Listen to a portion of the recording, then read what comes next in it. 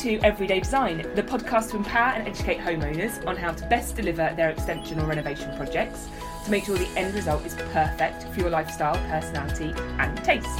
I'm Abigail Hall, technical design expert and consultant to the construction industry. For almost 15 years, I've been delivering very high-end and complex renovations with some pretty hefty budgets. I've also undertaken a fair number of my own renovation projects with much smaller and restricted budgets. I've become an expert in how, irrespective of price tag, you can enhance your well-being and your own happiness in your home through great design.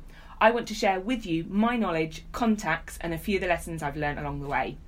Each week, we talk to a different expert about their product or service so we can learn the technical jargon, the easy mistakes to avoid, the needs tos, the nice tos, and how to get the finish you want on time and in budget. And I am so excited this week because we are talking about outdoor sculptures with Paul Van Stone, artist, sculptor, and my friend.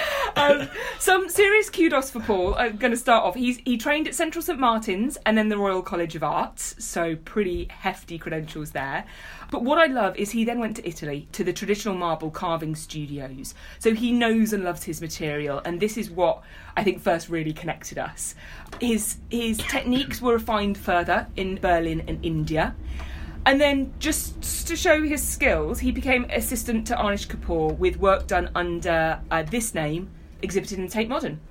Paul's been working under his own name for almost 20 years, winning multiple awards and exhibiting in galleries such as the British Museum and the V&A, just to name a few. But I knew none of this when I met Paul about 4 years ago at the Chelsea Flower Show. I saw his work and just said, yes, I want this. We kept in contact, and on finding out his atelier was just up the road from where I live, we developed a lovely professional friendship. And to answer any questions, yes, of course, I have one of his sculptures. So, Paul, welcome to Everyday Design. Oh, how lovely. It's really nice. It's like chatting with a friend, really. It is. Well, that's the point of this, isn't it? Now, we're going to get straight into it. I want to start off with a mistake, because that makes us all human, doesn't it? Yes. Have you got a story of a design mistake that's been made and what you learned from that? Yes, and I have to admit, maybe I'll start off by saying how I've corrected it from now on. Yeah. I mean, I actually do love working with clients. I'm not an artist which sort of hides away in their shell and then just plops things out into the public every now and again when the world deserves it, of course. I love the dialogue. I like getting the right thing in the right place, and I loathe walking away from a client's house thinking that shouldn't have been the one, it should have been that one, or that's the wrong size, that's too dominating, or that's just disappeared.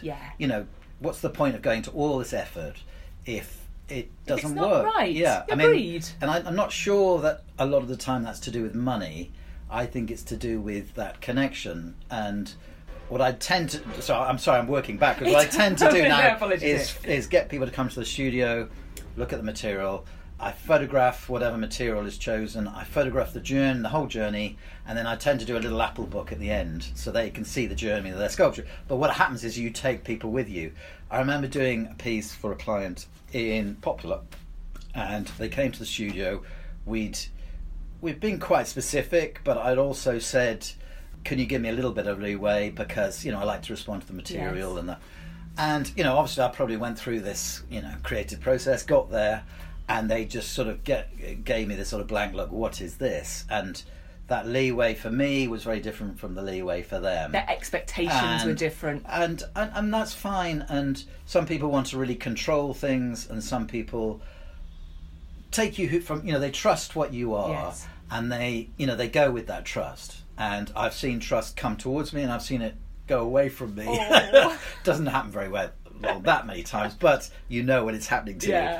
And I kind of, and I don't want to force anything on someone, and so it's that journey you go on. And actually, a lot of the time, people want, with a unique sculpture, to kind of see that journey. So if you record it all the time and send it to them, they're part of it, and they love it, and you avoid the mistakes. And I think it's really important, and it's something that we talk about in other podcasts. You didn't say it explicitly, but what I took from that is the relationship with you and the relationship with the sculpture are related. Yes. And you maintain yeah. that relationship through that communication. Yes, and I think with a natural material, I mean, if you used wood, there are qualities within it that you respond to. You know, if you're having a bespoke wooden table done, you know, choosing that plank over that plank because it has that beautiful burry edge or knot in it, you know, and that's an aesthetic decision that happens as you go through it. It may be in the wood yard, or it may be in the stone yard, but to have that little leeway. Oh, I thought we were going to have this plank, but well, actually I chose that plank. But actually, if you photograph that moment and you send it to your client, what do you think? I really think that this plank is better than that plank, or this piece of stone is. What do you think? You know, it joins the dialogue. Yeah. And rather than jumping that bit and suddenly, oh, you chose that bit, I would have liked to have. Do you know what I mean? And I understand that. I would have wanted it the other way around if it was happening to me. Yeah. You know. So. I like that honesty. Thank you. Yeah. We're going to go back a bit because I like you've started talking about the process of commissioning, which I love, and I'm going to come on to. But can I just start? Why is art? Why is sculpture so important to you? I mean, in a really basic way, I've always loved making things, and you can go into all sorts of psychological things that I've never wanted to be on the stage, but I'm putting this thing on the stage. You look at that, don't look at me, and I'm sure that's all in there. But I've actually, to tell you the truth, I always loved making things, and I'm still love making things. I've employed people, but basically, if I'm not getting my hand, if I'm not, how do you paint a painting without painting it yourself? You can't. And I think when that goes, I think probably I'm done. Yeah. And I think unless you're copying something, and I don't see why that can't be done by a machine or Agreed. An assistant or in some way. But if it's a unique piece, then it's all about your hand and touch. And I love things which are touched by hand, and that. And you go back, hundreds, thousands of years, and see things which are touched by hand, and they immediately have a connection to you as a human being, and That's so lovely. No, I feel that. Do you know? I think I feel that without ever having thought it. That's a good explanation. But I think they're deep in the unconscious. Carving a stone. Into a bit of stone has been done for so long. Yes. It's scratching two eyes, a nose, and a mouth. It's as direct as that, and you don't. At times, I think you can have all the qualifications you need, but actually, it's actually comes from. You got to do it. You got to get your hands dirty, and And what I was going to say is, see, from my perspective, I always think about sculpture, the benefit, or sculpture or art, the benefit that it brings. With design, the setting of a room or the setting of a garden, lines of sight, flows of spaces. Yes. But actually, that's why I said everything you said I agree with, because it could just be in anything. It could be a plaque, it could be a man-made, machined. Yes. But actually, having that piece that someone's made, you gravitate towards it because of that reason. Yes. Yeah. No, and I think that's definitely deep within us in the subconscious, and using an object. I think art gives you that X factor in your life. It takes you somewhere else. It's a window out of the everyday. But actually, I love my objects to be. Sometimes you'll go to a garden and they'll have some special spot that they do parties. On that beautifully warm day in the summer. But it's only used that. I don't want that spot. I want the spot which is walked by every day or seen out of a window every day. It's in your life. It's next to you. It's 100%. And we call the podcast Everyday Design for this very reason. You should be getting joy from it every day. It should be making your life a little bit happier every day. Definitely. And actually, since people have been putting in stone floors and got into marble for their tops and surfaces, stone inside has become much more. People are, I could put this inside. I don't need to put this outside. And I love it when people put it right into their lives. You can get it. I once put one into a toilet for someone, and I might, without getting into too much detail, he did spend a lot of time in his toilet.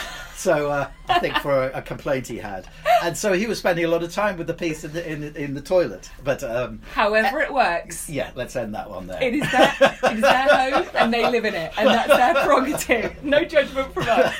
Okay, so I am going to be talking to you mostly about outdoor. But a lot of this applies to indoor as well, so we'll just modify it. We can think about it either way. Yeah. So someone has decided they want an outdoor sculpture. Yeah. What are the top 3 things that they need to do, that they need to think about? I think almost actually the spot they're thinking of, it's usually done, it's a sort of convergence of, I mean, I'd say the financial, but a location, particularly with sculpture. I mean, mainly with a picture, you can try it in different places and get it to work. Whereas sculpture, you kind of think this is quite a responsibility. I want to have that spot. And I found it, and that a sculpture would make a big difference in that spot. Actually, it may not necessarily be that exact spot, and when you actually physically get it there, 2 foot that way, actually is the right spot. And so, and actually, I've just been through a lady this morning where. So what I do, and I always call it my Monty Python moment, is that I'll do a cardboard cutout of a piece, and we wander around the garden with it. I love that. And but you have them at different sizes, so it's scale, I think. Yeah. And then you can, I mean, obviously someone can stand in place or whatever, but scale is almost more important. Scale, subject, material. Actually, the spot itself. It's great to have a little bit of flexibility. Yes. So I'll often come in and do a foundation because it gives you a chance just to move it. Yeah. Whereas if someone has had their landscape or whatever put the foundation in, then it's got to go there. And this is very important, just I think jumping straight to that foundation, because the load, the weight that we're talking about are the pieces that you make, because you've carved them from marble and granite, or any other marble? I use alabasters, but they're mostly inside onyxes, marbles. But nevertheless, your sculptures can be 500 kilos, a ton. Yeah, even. And I continually underestimate that. But generally, you can spread that weight out, and everybody has become obsessed by weight loading on. Exactly, but that was what I was going to say. But it does actually help. It's not particularly difficult to do those footings. That's that foundation, that base, and I think that's a great piece. So if you're working with your ground worker, gardener, landscape architect, builder, whoever it is that's doing this, it helps if they have a bit of a conversation with you to get an idea of the size, but also to give it that bit of wiggle room. Yes. So actually, if it's a foot over, not the end of the day. And you can get pre-made concrete slabs. I mean, if it's just straight onto earth, and you dig them in and you move them around. I mean, everybody kind of, that's so much work, but actually to get it in the right spot, which you're going to have for years ahead, it's worth it. For a morning's extra trying or a day's. And what's a hell of a lot of work is not doing the correct preparations, putting it down, and then it's sinking and falling over, and having to have it come in, be repaired, re-stood up, retrospectively fixed. I mean, I have had some hilarious moments where people like to give things, and often they give the things that they love. So I had to do one to actually someone was getting married in their garden, and I had said, so he bought the sculpture for his wife. I knew he liked it, and then I had a sneaky feeling that he hadn't shown it. Well, I know he hadn't shown it. It's a surprise. But because he wanted it himself, and it was a good... Anyway, let's not judge anybody. I've had it the other way around. It's not a sexist thing. And so I get to the garden. I said it's going to take a couple of hours. All 40, 50 guests already there. And I had to put the sculpture up with 40, 50 people watching it, which is truly... I would have found it hilarious, Paul, but no. It's definitely not something you should rush. But obviously at that moment it would have been better to have had a foundation put in. But a dialogue with the builder and the gardener, it's usually the gardener. Yes. Because gardeners you can get this very defensive attitude that you're coming in and you're going to tear up my lawn, and I always board up everything like you would in a home. You put sheets down, prepare, and have a dialogue. I would only want to make their work look better, or the whole scene look better. I wouldn't want it to take away from what they did.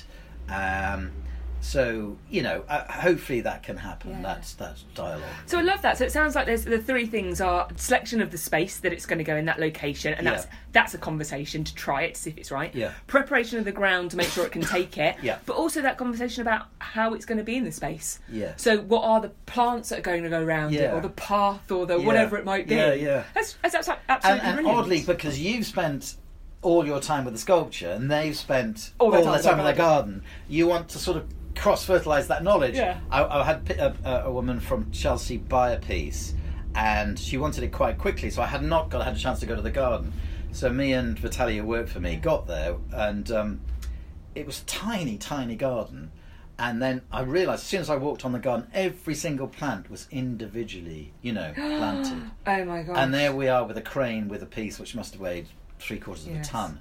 And I'm thinking, oh my God, Gonna there's crush. this precious, like a sort of bonsai world of manicured, beautiful garden. And it was in a green marble. So I had less worries that it was going to completely take over.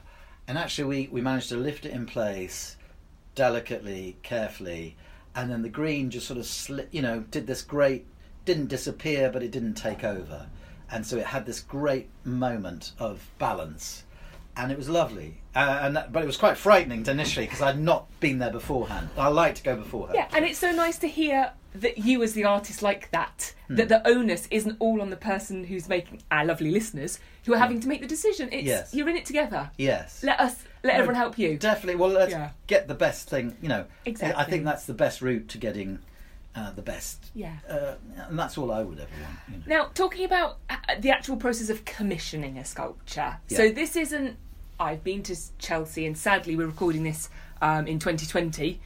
So Chelsea Flower Show is off this year. Everyone is keeping their fingers crossed that they'll do something to help promote you guys, and next year is going to be phenomenal, I'm sure. Well, if you think, it's going to have a real pull next year. So hopefully we can have a wave next year. I'm going to be there, that's for sure.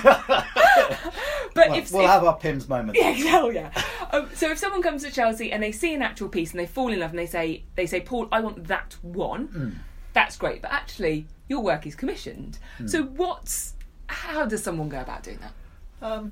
Well, I always think that a little bit like choosing you as an interior designer. They've seen what you've made before. They love your work, so they should trust you. Obviously it's very personal. You are moving and dividing up their living space, the most personal space they have in their lives. And so that's quite an element of trust. And I think when you choose a sculptor, you get the most out of someone if you let them run, trust them, let them run. And, if you want to spend some time with them. So you do need to have a bit of commitment, I think, for the best result. Yes. Obviously, not everybody has the time, but it does make a difference. And it's not, I don't think all the time it's about throwing more money at something.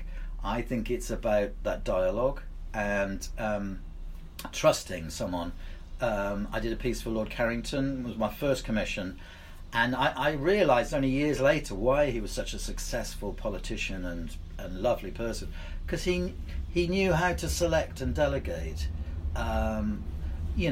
people, and then he would give them the space and the freedom to and she'd keep an eye on it to do the thing that had sparked them in the first place. That's lovely to hear. And that's how I think you get the most out of an artist, and probably out of a lot of craftspeople, across the board. And if it's the first time they have commissioned something, talking to you, coming and visiting your studio, as you said earlier, you recommend that they do that anyway. Select the material we're going to use, either by a photograph or by what's here. And asking as many questions as they like. It is a difficult one. You come to a show, and you see something, and it is unique, and you fall in love with that thing, and it's very difficult to sort of retract that love. And may see an interior in a magazine, and you fall in love with that photograph, but it's not going to be your. You're not going to be able to reproduce that exactly in a house. It's going to be their house with the magic you weave with it, and those, the soup of ingredients you have of, whatever, the floor or whatever.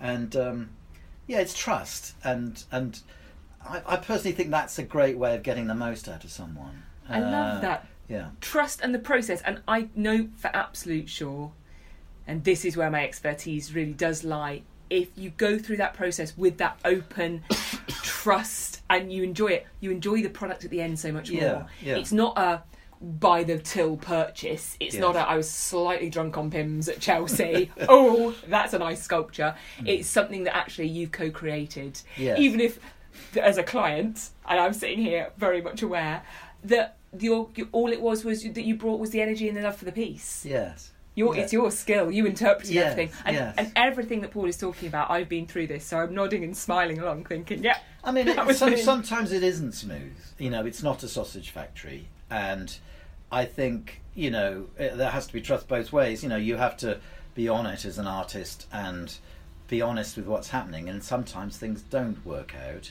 and there is that ingredients of, you'll have a unique, there's a torso with a crystal kind of vein which comes down just like a sash, trying to, it's a unique piece of stone. If someone comes and says, I want that, oh, you can't have that because it's sold, but I can find you a block. It's not going to be exactly like that. Because it's a natural material. So often it's very difficult to pull someone away from that thing that's what's drawing you, that first love of something you've done.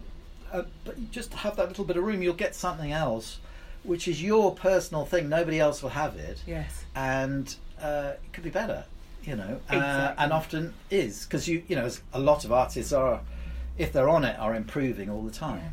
And I think everyone who's listening to this, who's doing any kind of home renovation or extension, even if you're a character like me that every detail is defined before you've even broken ground, everything evolves. It has to. Yeah. Because life happens to you. Something isn't available. Yes. You think you're going to move that wall and the foundations weren't what they thought it was. The steel ends up bigger. The time didn't allow it to be changed. And actually the joy in life is accommodating those little changes. Yes. And often you do love it more at the end. Yes, I think so. I mean, often I think about the sculptures, which, the sculptures will just go very smoothly and they're done, and that's great, oh God, But then there are pieces which you kind of, you kind of go through these stages where you kind of think, oh my God, well, this is just, this is awful. It's a labour of love. What can I do? What can I adjust this and correct this with? And, again, I think it's time spent, time and love, rather than money. Often, obviously you need, these are luxury things, but do you know what I mean? If you can just work your way through them in a kind of way, rather than having those panic moments of, oh my God, this is going to be a disaster. This is not what I want. Whereas, I think we're getting into life lessons here. This is fantastic. I'm asking about commissioning a sculpture. I think I'm going to re-listen to this every time. Maybe I have too much time to think at the moment with the... No, I think it's true. With the lockdown. I think, but however, you have mentioned money, and I think this is like, we're both very British. This is the awkward question. Budget. Because talking money can be a really awkward conversation, can't it? But it's really important, and you should do it right from the start. Right from the get-go. Yeah. I mean, I kind of think with sculpture, you need to think in a more long-term view. I think it's not like... I mean, I know there are all the affordable art fairs and everything like that, and they definitely fill a fantastic... need, and I love buying things, and there are things which you may buy, and often think when you start collecting things, you start with certain things, but 3 years, 4 years, 10 years down the line, you think, my God, why did I ever select that?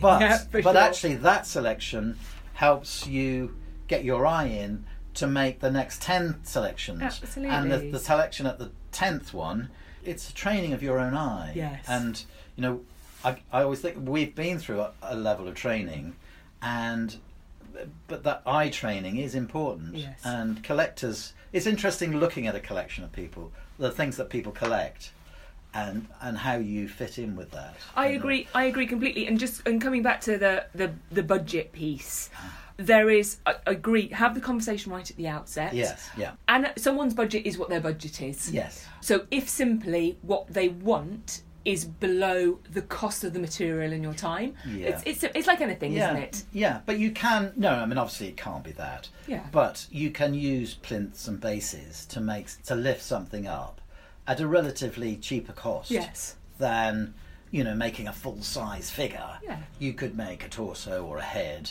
which... we all have a budget, and then it's often it is to do with the amount of time I spend on something, which really gives it its value. Absolutely. For how much it has to sell for.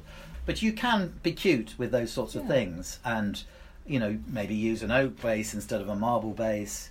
That brings the price down. So it's having oak those conversations survives outside, so does marble. So it having those conversations about and it, and you don't compromise the piece, but you be a bit cute about it. And I'll be honest, I had an amount in mind, had the conversation, fell in love, and I said, okay, I want to do this project. It's going to take me a while to save up a bit of the money. Is that okay? Well, you're not going anywhere. No, and often, and I've been paid. I bought a piece of Portuguese marble for a job which sits outside. She can't actually afford to the piece to start until her husband sold her company. It's not that expensive, but she, Paul, from her financial point of view, Yes. which I don't know, she doesn't look poor, but obviously You don't never know. that's Never her know. own balancing act. So I've got the material. We've got the material here. Yeah. Hopefully, let's not look too far ahead. Hopefully, he wants to retire and on we'll go. But I mean, obviously that's a bit unusual. But you can do things in stages, so you can pay for the material and the initial work as one payment, and then generally there's another payment up to a point where I like to get to a point probably before it's polished that someone can see the shape and form. They hopefully can come to the studio or I send them a photograph. So once that's been approved, another payment, and then the shortest period, I deliver it and they're happy with it, and then the final payment happens at that point. So that's the last payment. So that's usually 3 payments. So that's really nice and manageable, which is fantastic. And the one thing I'd say at this point, this is like anything when you go into a build, a renovation, an extension project. Our expectations of costs are always lower than the reality, and that's simply because the availability of information isn't there. If any of you have done bifold doors, for example, or huge moving Velux windows, all our expectations are there low thousands, and they often end up being tens of thousands. and sometimes, but you don't begrudge it because you use it every day and you love it every day. And for me, art and sculpture is like that. It's that same level of investment. So where your expectations are and what the costs are may be slightly different, but think about it in respect of that longevity. As you said, Yeah, right I at mean, the beginning. nothing more than I loathe more than nothing is having to redo something. Yes. If you've done something, and then 2 years later you kind of think, no, that was the wrong, and there's nothing worse than that. And the to phrase, redo something. and the phrase for that, I'm afraid, is buy cheap, buy twice. And that's not just something that's mechanical that can fail. It really is just putting something there, and I'm using air quotes, just putting it there, because you can't fool yourself. If it's your own home and you love it, spend the time, and time is what you said there. And I think when you go into, I mean, there are properties which are set up for you. And I don't think it's all the case, but I remember going to a penthouse overlooking Kew Bridge over the Thames. It was, a £2.8 million penthouse flat, but you could hear the plug going in for the kettle of the flat next door. Oh wow! And personally, whatever property I'm living, I don't live in a house which has anywhere near that value, but I don't really want to listen to my neighbour's plug being put into the. So I just kind of think. You're setting up something which you want to live in for quite a while. I agree with you completely, and you'll very much enjoy the podcast we have with Brigitte Clements, where we talk about acoustics and partitions, and whether you put the disco room next to the granny flat, whether that's a strategic decision, so she's not around so much, or actually you acoustically block it really well. Actually, a lovely thing you mentioned there was about time and duration. What broadly is the lead time for a sculpture from you? Well, I mean, actually, I do spend quite a lot of time just making work that I love. So, if you're the first there, then you can buy that piece and, in a matter of weeks we can get it delivered. Or I do have like 50 tons of material here. We can choose a material here and get on with it. And that would be between 4 and 6 weeks, depending on the piece. Depending on your availability as well, what else you've got on. And then if it's more specific than that, and I have been to Carrara, what's wonderful about Carrara is that even if you're not buying Italian marble, it's like it sucks in materials from all over the world. So you can get materials from Brazil, materials from China, and you have this great choice. So in a morning you can go to 5 Yards, see 50 types of material, and I have done that with clients, and it's a lovely again, you're joining that journey even earlier, or you go up into the quarry and you select a block and put the hard hat on, and that, I mean, we're maybe going to extremes. I mean, I want to be your apprentice. I want to come with you. If someone wanted to do that process, absolutely. That's going to be, that's going to be a couple of months. Yeah, they want the same marble that the Taj Mahal was built from, which was Italian. Oh, there we go. They bought Italian, marble. I love that. I don't know if everyone knows that. There was some pure white marble in Rajasthan. Which Agra is in Rajasthan, but it was more expensive than buying Carrara marble. Which is mad, isn't it? Because now we think importing things from overseas because it's cheaper is a modern phenomenon. And it's really interesting, that thing with materials, what someone values as, that marble for a countertop. Like, I personally never think you should use statuario for a countertop. You can see it all the time. These sort of mad. I've seen slate, which is like utter disaster as a top for any material, let alone a kitchen top. And then there's this material which hasn't got a high value, but you think, wow, that's beautiful. Yes. And you put in place, wow, that looks amazing. That looks, tens of thousands of pounds. But it isn't. And it's to do with what you value compared to what the world values. The world values quite pure materials like white marble or pure black, And actually, you don't want that stark white or that stark black. You want something with this veining. And actually, they can be the materials which are actually not that expensive. And this comes back to a taste and personality. Very few of us fit into that absolute category of extremes. Actually, we're a little bit of everything, and this can be the same. Yeah. I'm going to talk some practicalities now. Yep. We've mentioned it briefly because you talked about that lovely garden in Chelsea where you found a way and you did some temporary protection. Yeah. How on earth do you move your pieces of art? And at what point in the programme do you have to consider the logistics of that? Well, look, if we take putting your piece in, yes. I mean, I initially looked at putting it from the street, lowering it down, because you're a basement flat, lowering it down and then coming through your house, which I've done. I did it with a piece in Chelsea. It was a 2.5 ton reclining figure, but it was really thin. So you could get it through the front door, along the corridor, through the kitchen. And just to explain, my labyrinth of a flat has got many, many very tight 90-degree turns to get from front to back. So my handy Dave, very un-PC Dave, a high-ab lorry driver, which I love, and got me out of many a scrape, high-abbed it over your back and so wall. That's a crane on the back of a lorry, basically. And I'm very, very lucky that I've got a lovely hotel which backs right. Their car park is behind, cool, and they were superb. And said again, human beings had a conversation with them. Yeah. And craned it over the back wall. We have done some nutty deliveries. I was thinking about writing a book of nutty deliveries. I did a delivery to an island, a Koi island in Lagos, to a guy who commissioned a big 16-ton piece. And truly, I won't go through the whole boring story, but at the end I sat at the airport with my shirt still on the back thinking, my God, I've got through that. I could personally deliver anything anywhere. At the moon, no problem. Yeah. But you put your mind to it. Yeah. I really think where there's a will, there's a way. But those logistics are important, because if I hadn't have had that car park behind my house and it been back-to-back gardens, probably you would have been saying to me, Abby, it's got to get through your flat. That limits the size of it. Yeah, and we did do I did do a site visit to your flat, and obviously you did adjust one of your walls, I think, so just to defend myself. But that can lead to problems. I had a delivery where between the site visit and delivery they built a 4-foot wall, and which meant that the high-ab lorry couldn't get into the garden, which then actually led to a very protracted delivery after that. And so again, I think returning to that dialogue, if the client had told me that they were changing, obviously I would have got it done before the wall. They were under pressure. The previous builder had gone bankrupt. They felt really vulnerable to the next builder which put the job on, so they prefer to, keep them. Whereas a little dialogue, why don't you come today instead of next Thursday, that would have done it. And it's just that dialogue, I think. And it can be a real pity when you come and you see something that is absolutely pristine and finished, and even with boards and protection, you're still going to go straight across the flower bed. Yes.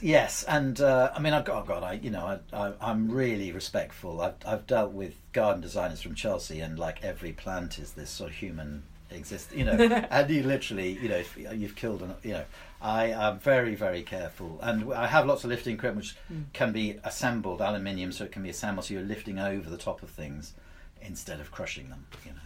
I love it. Well, I tell you what, if everyone was conscientious as you, the world would be easy, and everyone who's listening to this thinking of doing renovations and extensions will think, my gosh, wish he'd be my contractor. It's just respect, isn't it? I agree. Yes, I think it is. Now, we've come lovely to the end. So what's one takeaway message if someone's thinking of introducing a sculpture into their outdoor space? What would you say to them? I think find your sculptor. Try and have a broad. There's so much online, or there are so many shows. Yeah. I have a thing about public sculpture. I don't think this committee thing where you have 5 people who, you know, you interview. I think find your sculptor, and then within his or her range of things, find the thing you love about it. If they don't have it, you then enter another conversation of trust with them.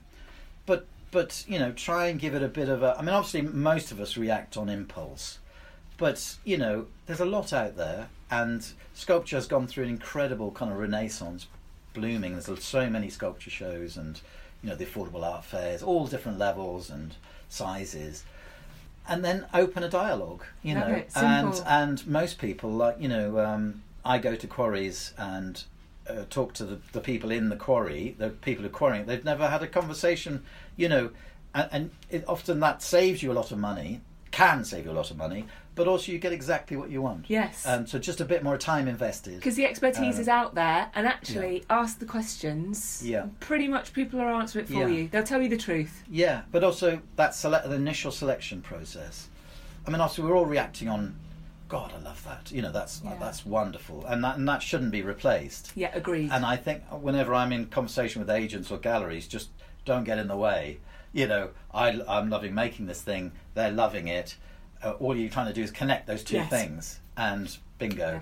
And I don't think it has to be any more overthought than that. If you love it, that's it. Yes.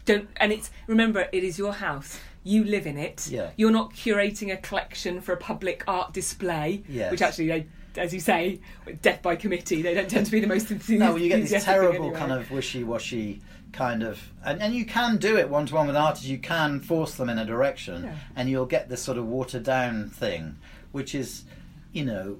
Which you want to get the most out, and it's often not to do with how much money you're spending on, it's on how you treat and talk to someone. And again, in your home, having something that's very vanilla can be fine, but very rarely does it kind of bring out that love, the passion, the enthusiasm. Well, you want that X factor in your home. You want that X factor, and you see big interior, you know, all sorts of interior designers use them to make places unique and individual. And that should reflect you. I agree. And the artist you choose, you know. Well, I love this. You're just echoing everything about every day. Come on every week. So how can we find out more information about you? Where do we find you on the interweb, on Instagram? You'll find me, Paul Vanstone, you know, sculptor. You'll see me, got a new available work website, or Instagram. It's under the same name. Perfect. So often weekly posting stuff. We'll find you. And also we'll put all the information on as always. So, Paul, thank you so much. It's been I love talking. I could talk to you all day. And I love your atelier. And can we just finish? My God. There is a story. I haven't told Paul, I'm going to tell you this. There is a very, very well-known interior designer who I'm not going to name, but she's utterly gorgeous, normally dresses all in black, and is flanked by her secretaries, assistants, drivers. All in black. And I believe she came to your... Yes. I think she came to your... I remember seeing a walk away. I hope this isn't too PC, with a white handprint on her bottom. Not mine. I'm sure it was her own.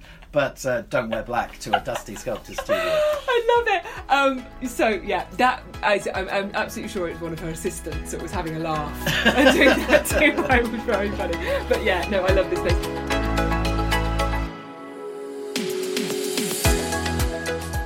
So for more information on today's show, any links we've mentioned, or to find other episodes, please go to eddpodcast.com. You can follow us on Instagram and Twitter at eddpodcast, and please subscribe and rate this podcast, as it helps other homeowners learn how to design their houses. Thank you for listening. This has been Everyday Design.